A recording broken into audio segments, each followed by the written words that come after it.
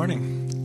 My name is Nick Thornson, and I have worked at the Holiday Inn for just over a year now, and I've had a lot of opportunities to share my faith with my coworkers.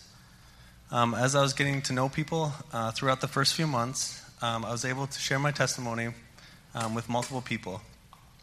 Each time, I gave them the choice of whether or not they wanted to talk about their spirituality.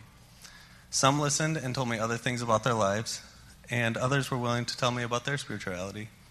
What I really wanted them to know, though, was that my faith was important to me, and it's something I was comfortable talking about. Then, this last Easter, I decided to send a text to all my coworkers I had had a spiritual conversation with, inviting them to church. I work with a lot of people in their 20s, and a lot of them aren't from the area, but had to stay around to work that weekend. So I just sent them a simple text that said, "Hey, I don't know if you have any plans for Easter, but you're more than welcome to come to church with me, if you don't." Now, everyone I invited either had plans already or just didn't want to come that Sunday. Even though that plan didn't work out, two of them, Jake and Maddie, responded that they would come to church with me on another day, even though they wouldn't come on Easter, which they ended up doing. After Jake came to church, I grabbed dinner with him one night, and he told me about his life and the things he feels are missing in his life for him to feel whole. I had the opportunity to share the gospel with him and explain to him that he will always feel that something missing in his life if it's a life without Jesus.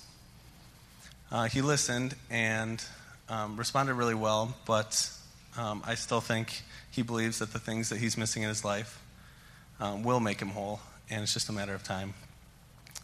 After Maddie came to church, I introduced her to Emily, and we've all spent time together, and Emily's been able to spend time with her one-on-one as well. And we are continuing to deepen that friendship as well. I believe that both of them, Jake and Maddie, are on a spiritual journey, and I'm excited to be part of it. Both of them have told me that they are going to join the growth group I'll be leading this fall semester. Maddie even decided to invite her little sister. I can't wait to see how God is going to work in both their lives and the lives of my other coworkers. The thing I love about doing ministry with my coworkers is that it's a natural environment where I can share God's truth with them while working side by side and develop a relationship with people that I wouldn't necessarily meet here at the Bridge. As I mentioned, I'll be leading a growth group this fall semester, and it's going to be a 10-week Bible study based on the Son of God movie. The study is an overview of the life and ministry of Jesus and is designed to help believers get a deeper appreciation of who Jesus is, and for those who don't know him yet, the opportunity to see who Jesus really is.